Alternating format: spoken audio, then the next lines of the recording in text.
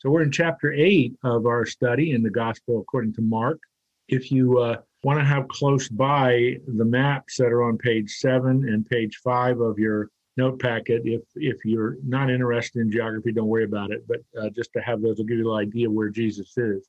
Chapter 8 begins, and I read again from the ESV translation, but I think almost all translations have this, in those days. Now, that is a fairly common way in which Mark is wanting us to continue what had happened in the previous section, where, if you remember, Jesus is in the region of the Decapolis. We saw that in verse 31 of chapter 7. So this is Mark's way of saying we're still at the same time, we're still in the same place. And if you look on page 7 of your note packet, you see where Decapolis is. It's on the east side of the Jordan River. And I've said this before, but I want to remind you this is very important. The Decapolis region is not a Jewish region. There would have been some Jews there, but for the most part, this is Gentile, heavily Gentile populated area. And so for the most part, these people would not be familiar with the day-to-day rituals or the worship rituals or the sacrificing rituals or anything dealing with the ceremonial law of the Jews. Now, it doesn't mean they didn't know Jews, but that was not part of their worldview. And finally, the Decapolis, and you see that from the name, that's a Greek word. This was a region of 10 major cities. Deca means 10, and polis is city. 10 cities that are on the east side of the Jordan and Dead Sea and Sea of Galilee, that were established by Rome. Pompey had done that in the AD 30s. And so this is a heavily fortified area. It's very important to Rome. It's sort of a buffer between the Parthian Empire to the east and the Roman Empire to the west. So I'm saying all that because this is important information for understanding what goes on here. So anyway, in those days, when again a great crowd was gathered. Now that's very similar to what we read in the previous section in the feeding of the 5,000. So this is setting us up for the feeding of the 4,000. Again, a great crowd had gathered, and they had nothing to eat. He called his disciples to him, the he is Jesus, and said, I have compassion on the crowd, because they have been with me now 3 days and have nothing to eat. Again, almost identical language to the previous section when we studied the feeding of the 5,000. What is motivating Jesus Christ? Compassion. And these people, as you'll find out at the end of the paragraph, the number is 4,000 individuals, just men, not counting women or children. Jesus has compassion on them. And it's very interesting to do a word study of compassion, because when you do that, you see that's an inner motivation of empathy, of feeling with these people, the hunger, and presumably the difficulty of not having adequate food supply. They're in a desolate area on the east side of the Jordan River. And they have been with him for 3 days. Now, that does not necessarily mean that those entire 3 days they weren't eating anything. But because they were with him for 3 days, food supplies are running low, and this is what motivates Jesus to have compassion. But it is fascinating what he does. And if I send them away hungry to their homes, they will faint on the way. Some of them have come from far away. And his disciples answered him, how can one feed these people with bread here in this desolate place? Now, I've said this before in our study. Quite often, the miracles of Jesus, his messianic miracles, are not only to prove who he is, the Messiah of Israel, but also a didactic purpose, to teach his disciples. And here again, you see this question that's virtually identical to the question he asked them in the feeding of the 5,000. And remember, they had seen Jesus do that extraordinary miracle of feeding 5,000 men plus their wives and their children. And so they're asking Jesus virtually the same question. So you start to question in your own mind. You begin to posit in your own mind, well, didn't they learn anything? Are they not understanding who Jesus is by now? If he fed the 5,000, he could feed these people too. But remember, this is to teach the disciples as well as to prove to the crowds who he is. And he said to them, I'm in verse 5 now, how many loaves do you have? They said 7. And he directed the crowd to sit down on the ground. And he took the 7 loaves, having given thanks, he broke them, gave them to his disciples to set before the people, and they set them before the crowd. And they had a few small fish. Having blessed them, he said that there also should be set before them. And they ate and were satisfied. The few small fish would be dried fish, perhaps salted fish to preserve from bacteria getting into the fish and so on. So again, it's almost identical to the feeding of the 5,000, except the number is different. But you see the same result. They ate and they were satisfied. And they took up, they would be the disciples, they took up the broken pieces left over, 7 baskets full.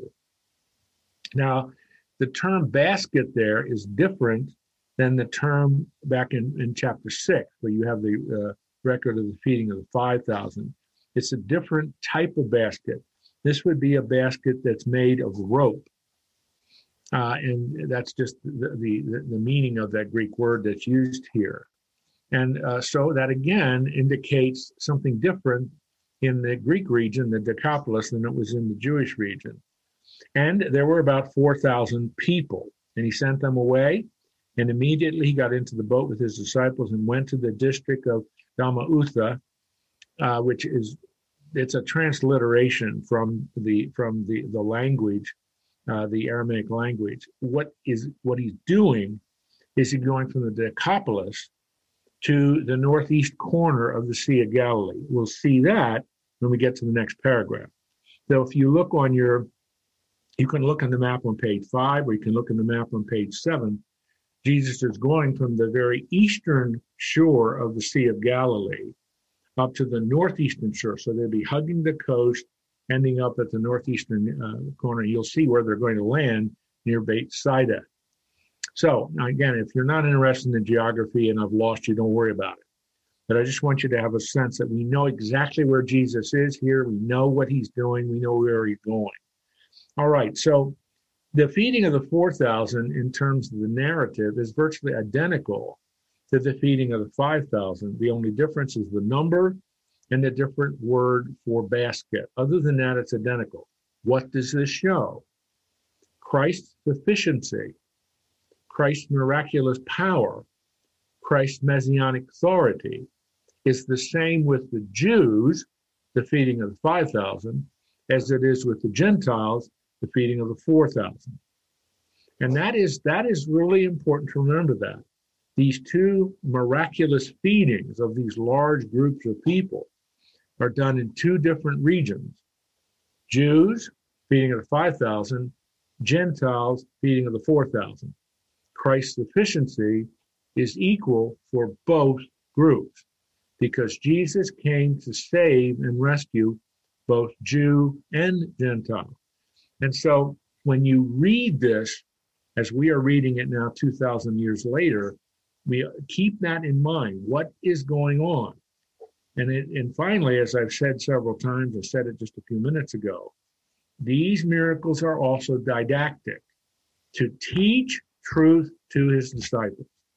And they were to conclude, I'm not sure they did it right away, but later on, as all this comes together for them, they would, that Christ's sufficiency is equal for both Jew and Gentile. So it's another extraordinary miracle, what would have been an unbelievable miracle to witness. But it shows again the sufficiency of Jesus for both Jew and Gentile. All right, I don't see there are any questions, but in case there are questions. I do have a question, Dr. Eckman. Yeah. The compassion that Jesus showed, is it is it, I don't know how to describe this, is it just a pure compassion for people? Or in some way, was it responsive to the sacrifice that these 5,000 to 4,000 people made by following him for 3 days? I don't know. I guess I'm asking, is it pure, or is there some kind of quid pro quo or something there? But Jim, in a way, it's probably both. I mean, if you go to Matthew chapter 10, Jesus calls the 12 disciples, commissions them, sends them out, and the text says, and he had compassion on the multitudes. And he said, the workers are few, but the harvest is enormous. And so, Jim, there's just a general compassion that Jesus Christ shows for all people in all situations. But you are then correct in this specific context. His compassion also is focused on these people. I mean, in a very real sense, they did.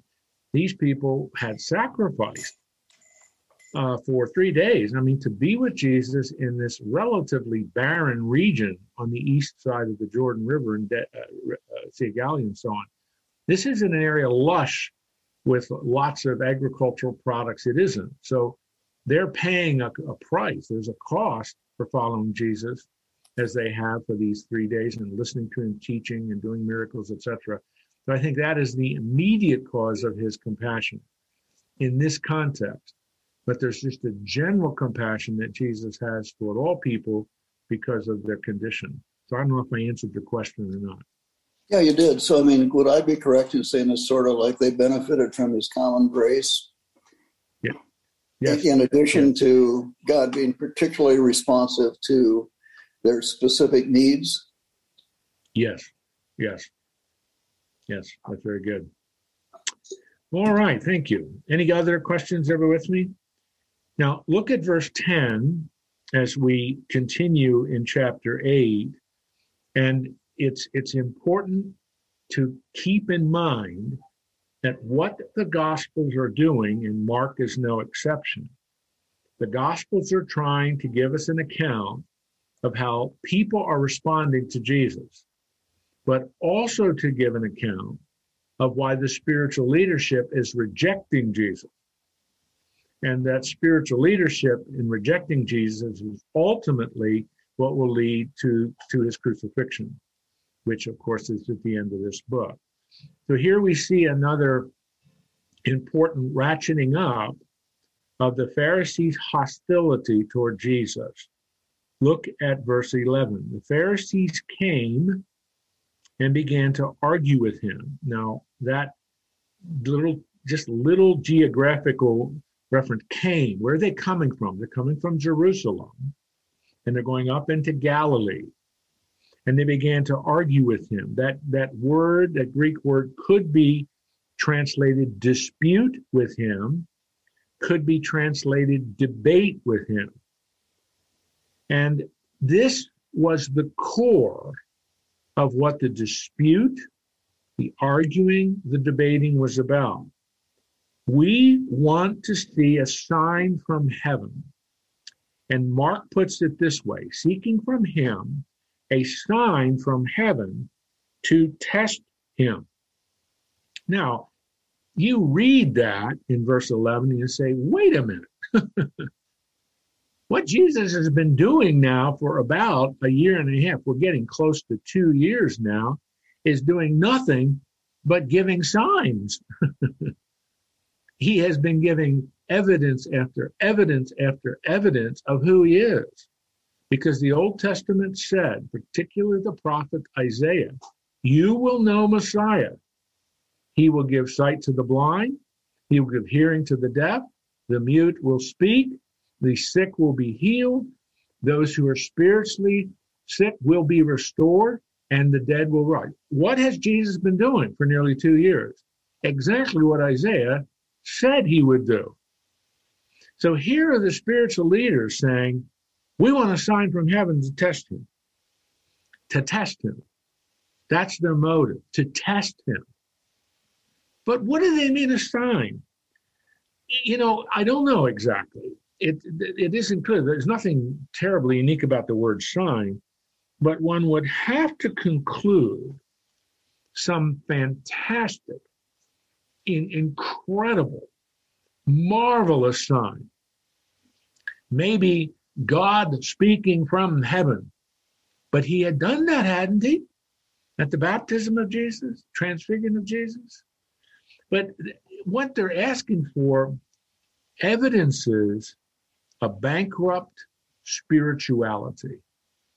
What they're asking for is clear-cut, unambiguous evidence of rejection. What they're asking for manifests an absolute lack of faith and trust in who Jesus is. They have their own agenda, and it doesn't matter what the evidence says, we will not believe in who he is. Now, I added a whole bunch of things to embellish this. So seeking from him a sign, it isn't, well, that sounds like a reasonable thing for them to ask. No, it's not. It is evidence of their rejection and their hard heart of unbelief. So how is Jesus going to respond? Last week yes. You explained how they had so many years of, the Jews had so many years of indoctrination and teaching of the law in the old, in the way they were brought up, and they really had trouble accepting Jesus, and the Gentiles didn't have to deal with that, and they were very receptive to Jesus. Is that correct? That contrast is very real. You're right. All right, let's look at the Lord's response now. I love this. And he sighed deeply in his spirit. Now remember, we said this many times, Peter is the primary source for Mark when he wrote his gospel. So undoubtedly, Peter shared this with Mark. You should have seen Jesus when he responded. He let out a big sigh. You know what that means? He sighed deeply in his spirit. So we need to speculate a little bit. Why is he sighing? Well, when someone sighs, like you're in a conversation with your spouse or a friend or one of your children or grandchildren or whatever, and they do something or say something that is unsettling for you or frustrating for you. It's kind of an audible but not verbal evidence of something's going on inside. And Mark says in his spirit. He's sighing deeply at the astonishing unbelief of these men. It's almost like, I can't believe it. That's why he says this. Why does this generation seek a sign? Truly, I say to you, no sign will be given to this generation. Now, that is a bit problematic because in Matthew's account of this conversation, Jesus says, no sign will be given to this generation except the sign of Jonah. And that means as Jonah was in the belly of that great fish for 3 days and 3 nights, so the Son of Man will be in the belly of the earth 3 days and 3 nights and will rise again. In other words, saying that is the resurrection will be the final sign you will receive. But for reasons that are not clear, Mark leaves that out. Mark does not add that to the words of Jesus, which Jesus did speak. Somebody had a question. Yeah. What is the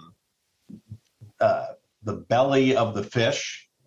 What the sign other than the sign of Jonah, where he was 3 days in the earth, right?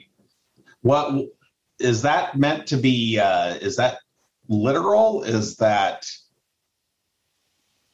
it really geocentric?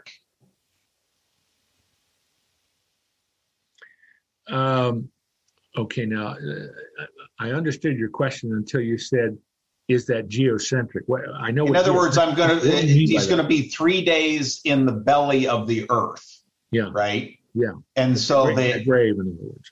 So that refers to the grave. It doesn't refer to specifically 6,000 feet below sea level. I don't think so. I think it is just a metaphor for that is pointing to the grave. Got it. I think that's all that means. And Mark, I think it's in Matthew chapter 12, I think, is the corresponding chapter to this. And so when Jesus, if I come back now to Mark, in verse 12 and Mark 8, what Jesus is doing with that rhetorical question and then his statement that follows is a humiliating rebuke of these men. I mean, he is consciously and deliberately humiliating them with this public rebuke of them. And again, what Mark is doing, as really all the Gospels do this, but trying to show us step by step by step, why do these spiritual leaders get to the point where they conclude this guy has got to go? This humiliation of us, this chastising of us in public, etc., it's got to end, because our reputation and our standing in first century Judaism is being undermined. And so here, that's all Mark is doing. This is a typical docudrama approach in Mark's gospel. Quick, very, very focused, and that's all he's doing. He's not interested in elaborating more like Matthew does or Luke does. And so that's it.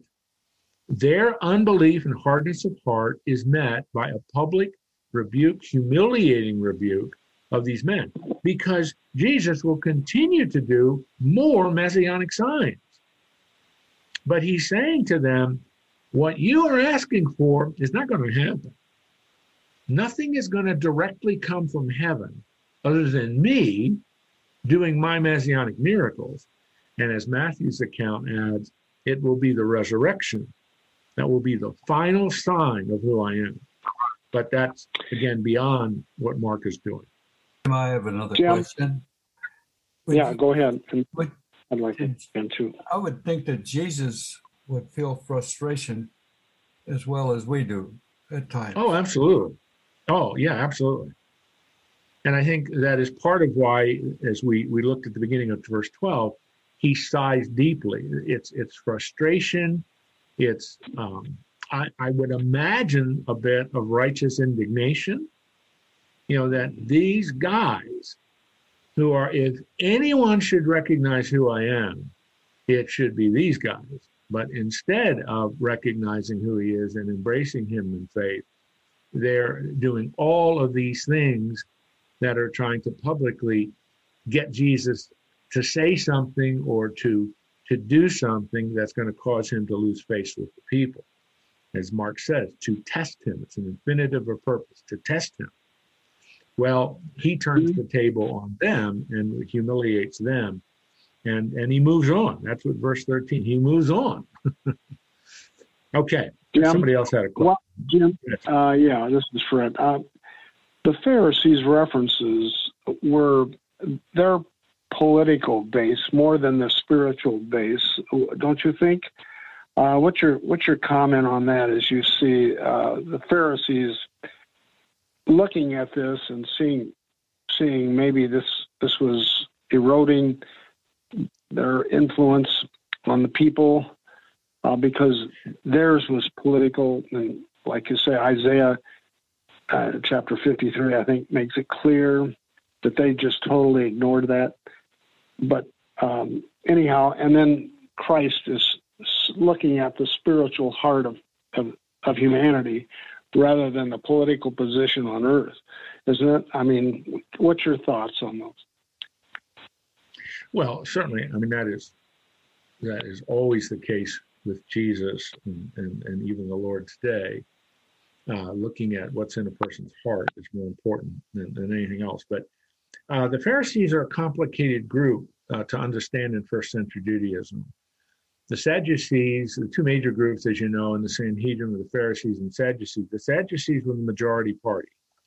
They dominated. All of the high priests were chosen from the Sadducees. They were the wealthy. They had accommodated to Rome. They were willing to do what Rome wanted to do to preserve the peace and preserve their wealth and position. The Pharisees were not wealthy.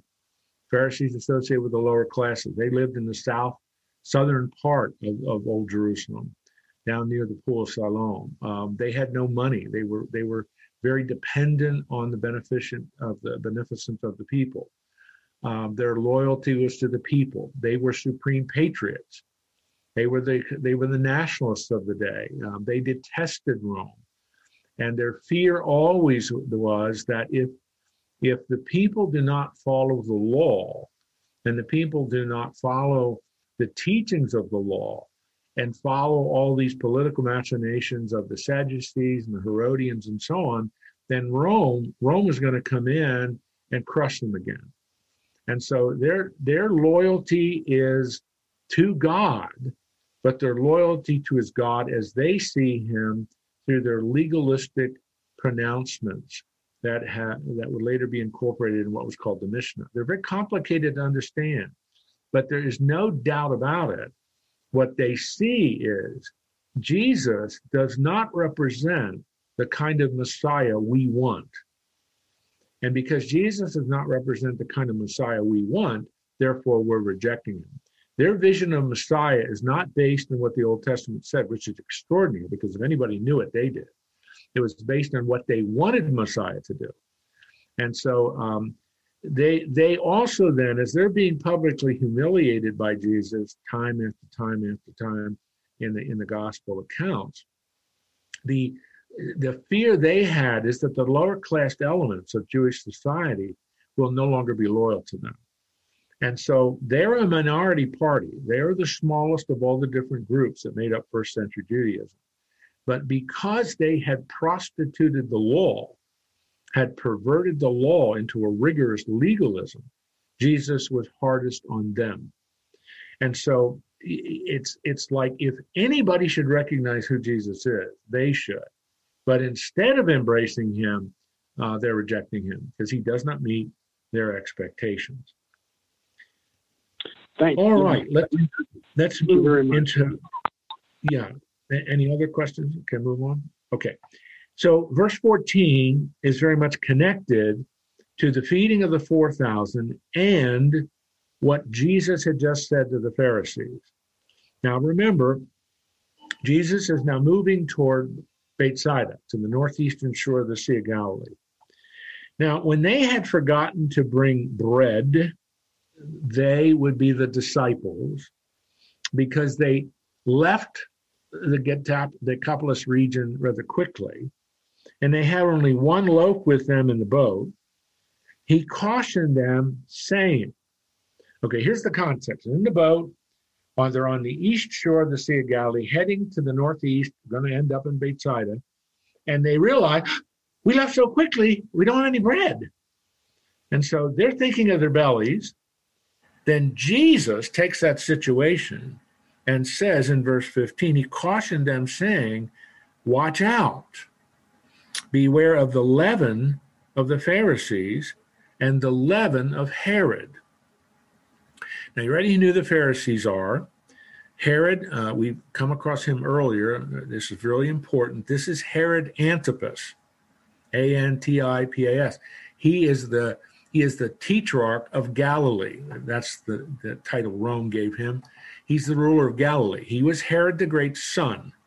He will rule Galilee until, I believe it's AD 39. So he's very influential, but he is the one who ordered the execution of John the Baptist after that dancing scene of his wife's daughter and all that stuff, which we studied earlier. So when Jesus says, beware of the leaven of the Pharisees and the leaven of Herod, they began discussing with one another the fact that they had no bread. And so this is remarkable, because obviously when Jesus says the leaven of the Pharisees and the leaven of Herod, he's not talking about bread. Now, I think you all know what leaven is. Leaven is like yeast. It is yeast, actually.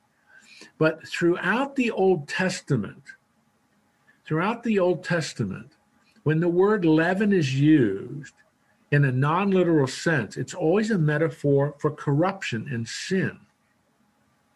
So Jesus is taking a situation of the disciples.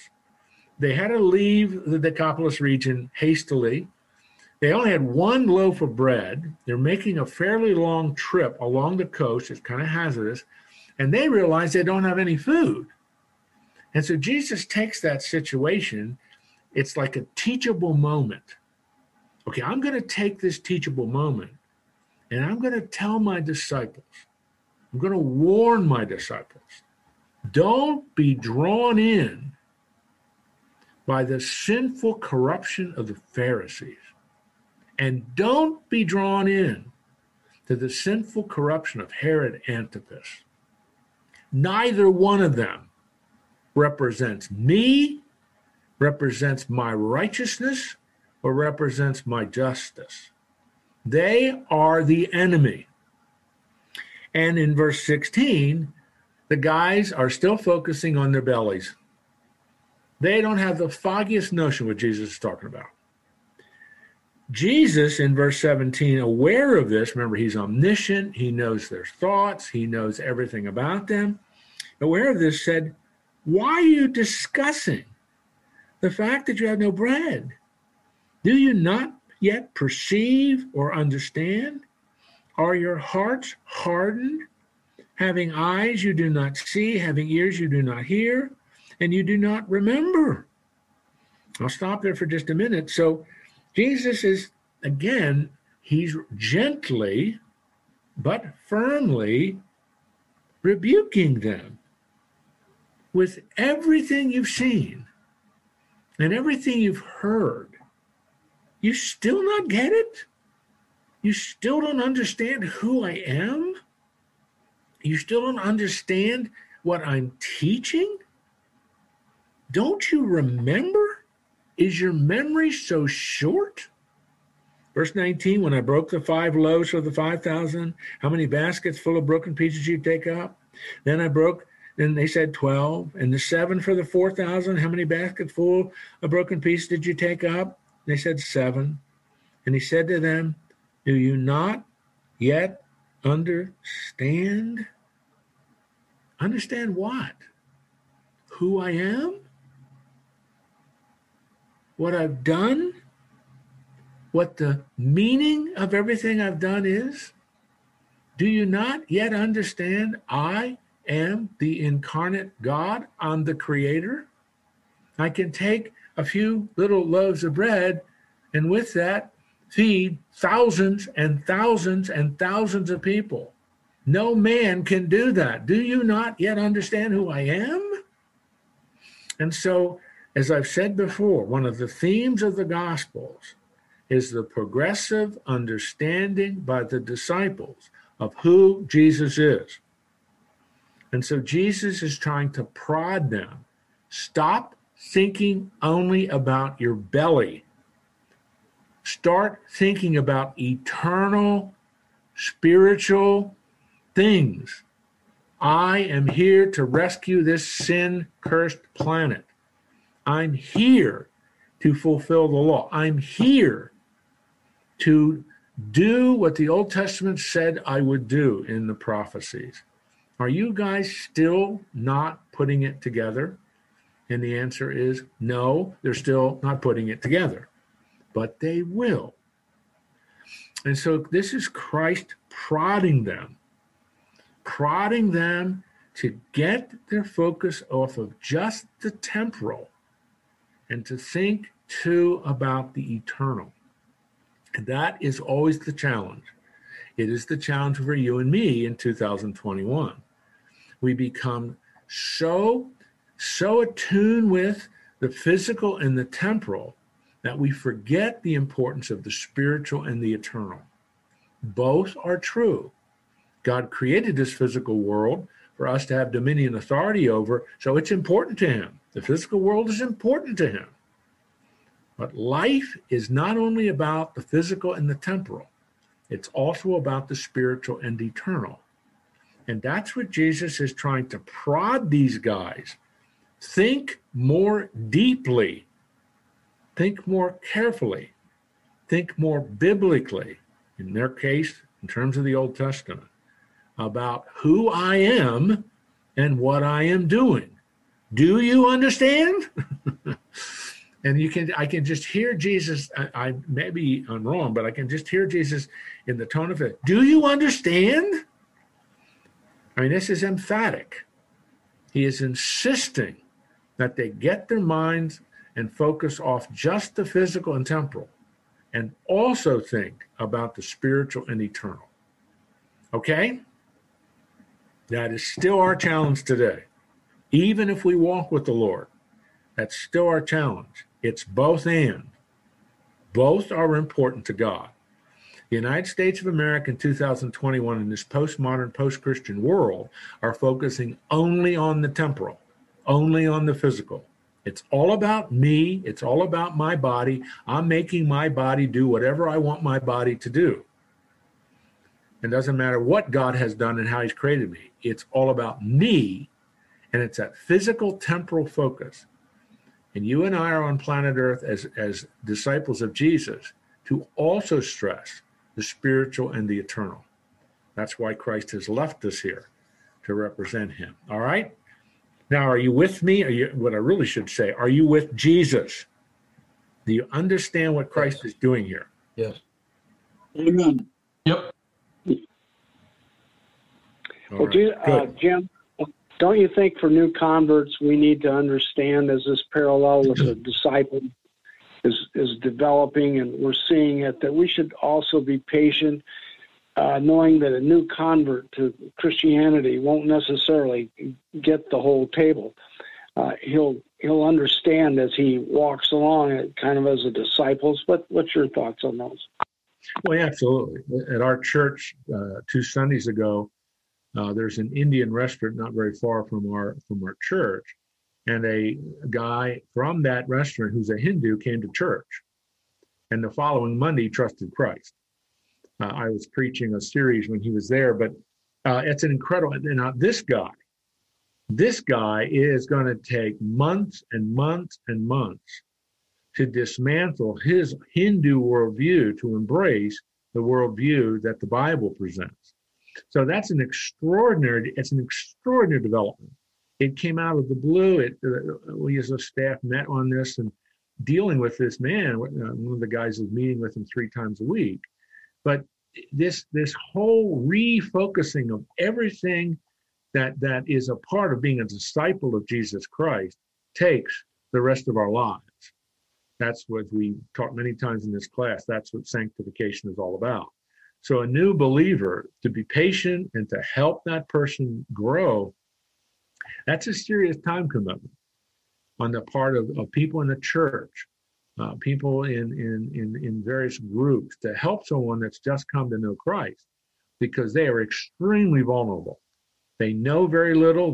Most of the times they don't know much about Scripture, and they don't know really who is God, who is Jesus. They responded to their need, their sin, all the things that are a part of coming to Christ. But that patience, that's why for the disciples, the progressive understanding of who Jesus is one of the major themes. That's true for you and me today. The progressive understanding in our lives of who Jesus is. We never stop progressively growing in our understanding of who Jesus is, no matter how long we walk with Christ. That's so important to do that. Yes. So just to keep in context that it took Paul 13 years to reorganize his thought. That's exactly right. Yep. I mean, that's such an important aspect of growing in our knowledge and understanding of God, Jesus, what's going on, what's important, and that is a lifelong commitment. And for you and me, even if we walked with the Lord for a long time, you need to always remember that, where people are at when they come to faith. All right. What time is it here? All right. Now, if it's okay, I'll move to the next paragraph. And they came to Bethsaida. And you can, if you want to know exactly where that is, the map on page 5 you can really see it's on the northeastern shore of the Sea of Galilee. By the way, this is more incidental than anything else. Peter and Andrew, their fishing business originally was in Bethsaida. Then they moved the family business to Capernaum in their early late teenage years. There are some reasons for that. But so this is an important town. And some people brought a blind man and begged him, Jesus, to touch him, the blind man. By the way, this miracle, it's only recorded for us in the Gospel of Mark. This isn't in Matthew, isn't in Luke, and it isn't in John. It's only here in Mark. So you have Bethsaida, a small fishing village a little bit north of the shore of the Sea of Galilee. And this is the only recorded miracle in Bethsaida. And it's an unusual miracle. And if you look at how Jesus responds, so when it says some people brought him a blind, we don't know who these some people are, except we must conclude they would be people in the village of Bethsaida. Possibly they were friends of Peter and Andrew, because they would have known Peter and Andrew because they were from that town before they moved their business to Capernaum. Well, anyway, we can't really be definitive on who these people are. But they took this blind man. So what does Jesus do? He does something extraordinary here. He does something that's almost mind-boggling. And he took the blind man by the hand and led him out of the village. So this is not going to be a public miracle. This is not going to be a miracle performed around a throng of people, a pressing crowd of people. He's taking him outside. Now remember, we by the way, I've been there many times, and you can see it was a walled village, as all villages and towns were of the ancient world. And so he walked out past the gatehouse outside the city. And then look at what Jesus does. And when he had spit on his eyes. Now, I don't care how you think about this, but I'd like to encourage you to try to get a mind's eye picture of Jesus spitting on this man's eyes and laid his hands on him. And he asked him, "Do you see anything?" And he looked up and said, "I see men, but they look like trees walking." It's not clear. It's fuzzy. This is the only two-stage miracle in Jesus' public ministry. His miracle is going to be in two stages. This first one, my wife, if she sees a man, and I don't think she's ever seen a woman, so sees a man spit in public, that is repugnant to her. That is repulsive to her. She hates to see that. But here's Jesus Christ, the Son of God, the creator of the universe, spitting on this man's eyes and then laying his hands on him. It doesn't say he laid his hands on his eyes. It says he laid his hands on him. What is Jesus doing here? I don't know if I'm right here. I think it makes sense. But Jesus is stimulating, energizing, empowering this man's faith. The crowds brought him to Jesus. Jesus doesn't ask him, "Do you want to be healed?" Doesn't ask him, "What do you want?" Jesus spits on his eyes and puts his hands on him and said, "Do you see anything?" So it's a two-stage miracle. Yes, but what I see is fuzzy. It's unclear. I am assuming they're human beings. They look like trees. Then Jesus laid his hands on his eyes again. He opened his eyes. His sight was restored, and he saw everything clearly. Two-stage miracle. Jesus has stimulated his faith. His faith apparently is strong enough to believe that what Jesus is doing is going to restore his sight. And indeed, in two stages, his sight is restored. Here's the creator of the universe, if I can put it this way, using divine saliva to stimulate a man's faith who sees but doesn't see clearly.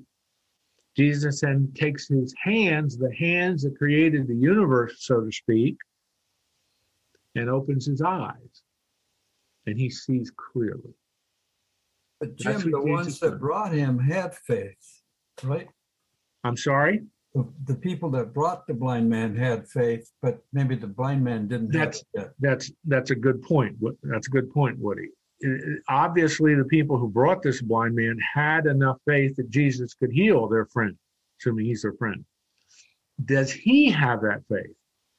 And the sense of the text seems to be that Jesus needs to stimulate, energize his faith. And so this two-stage, honestly, I don't know what other word to use, rather bizarre miracle does that. And he says something to this man, do not enter the village, which it's a little bit frustrating because, well, assuming the man is from Bethsaida, that means he can't go home again? I don't know, but it's like Jesus so often, he tries to discourage the fantastic because he doesn't want people to follow him just because of that dog and pony show. I put it that way before. This is a man who now is responding in faith as to who Jesus is and what he can do for him. This man has now been restored. And so Jesus says, maybe this guy isn't from Bethsaida. Maybe he's from a surrounding village. Don't go back to the town. What is he supposed to do? That's it. We don't know. But the Lord is focusing on this man's faith, and this man's faithful response to Jesus, not on the fantastic. Jesus isn't interested in swelling the crowd. He's interested in thinning the crowd. He only wants people who will follow him in faith, not people who will follow him because of the fantastic, marvelous dog and pony show of miracles that he does, which undoubtedly many people were doing. And so this is an unusual miracle. It certainly borders on almost the bizarre in terms of miracle. But the focus of this is this man's faith needed to be energized, and that is what happened as a result of what Christ did. All right? Now, the next paragraph, I'd really like to get this done before we finish today. This is one of the most important paragraphs in the Gospel of Mark because it answers, or I should say it illustrates verse 1. Verse 1 of chapter 1 of Mark is the beginning. This is the beginning of the gospel of Jesus Christ, the Son of God. If you go back to verse 1, that's the thesis of the book. Here we're reaching one of the apex points proving that thesis. Jesus Christ, the Son of God. And Jesus went on with his disciples to the villages of Caesarea Philippi. Now, Caesarea Philippi is about 25 miles north of Bethsaida. This is in the territory of Herod Antipas's brother, Herod Philip. This is totally Gentile territory. Jews don't live this far north. This is north of Galilee, about 25 miles north of Bethsaida. And so they're in an area that's quite pagan. Caesarea Philippi was well known for large Greco-Roman temples. Herod the Great had built a temple to Caesar Augustus there, one of the great temple complexes of the Greco-Roman god Pan, P-A-N. Is there. I've been there many times. That's still there. You can see the remnants of it. It's quite remarkable. So Jesus asks the disciples a series of questions. Who do the people say that I am? Jesus wants a report. Now, we've been together a long time, approaching 2 years or so. You've been among the people. I sent you out a couple of times. Matthew gives us an account of that in chapter 10. Now, I want a report. Who do people say I am? Well, they said some of the people are saying you're John the Baptist. John the Baptist resurrected. Well, Jesus is doing miracles. Jesus is preaching the same message. You go to Matthew chapter 4, the message of John the Baptist was repent, for the kingdom of heaven is at hand. What's Jesus' message? Repent, for the kingdom is at hand. Second, some are saying you're Elijah. Malachi chapter 4 says that Elijah will come before the Messiah. Well, Jesus makes clear that Elijah figure, John the Baptist. But some saying you're Elijah. And some are saying you're one of the prophets. Isaiah, Jeremiah, Haggai, resurrected. Now, all three of those responses are legitimate responses in terms of making connections with Old Testament prophecies. And so it's telling us that the people with whom the disciples have been circulating for these 2 years, something extraordinary is going on. This is the resurrected John the Baptist, or this is the resurrected Elijah fulfilling Malachi 4, or this is one of the prophets, the resurrected Jeremiah. Jeremiah preached the message of repentance. Isaiah was filled with all the prophecies about the coming of the Messiah. Then Jesus says this in verse 29, "Who do you say that I am?" Peter answered, "You are the Christ." Now remember, Christ is the Greek word for you are the Messiah. In Matthew chapter 16, verses 16 through 19, Peter's response is, "You are the Christ, the Son of the living God." So this is the apex, one of the apex points in the Gospel of Mark. This is the beginning of the gospel of Jesus Christ, the Son of God.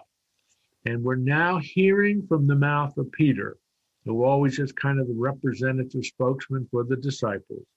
You are the Christ.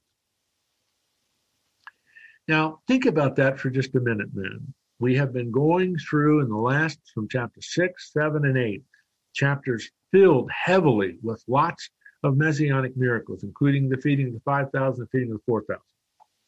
And I told you that one of the themes of the Gospels is the progressive understanding by the disciples of who Jesus is. Peter now exclaims, "You are the Messiah." So Peter is beginning to get it. Now, if you go to Matthew 16, Jesus says to Peter, "You didn't really say this on your own. It was the Father, through the Spirit, that inspired you to say this." I'm paraphrasing, but that's the point. So Peter is answering the question correctly. Peter is exclaiming, declaring a truth. The evidence for this exclamation are the first 8 chapters of Mark. And those chapters, the disciples witnessed it all. They saw it all. And so Peter is making a proclamation. You are the Messiah.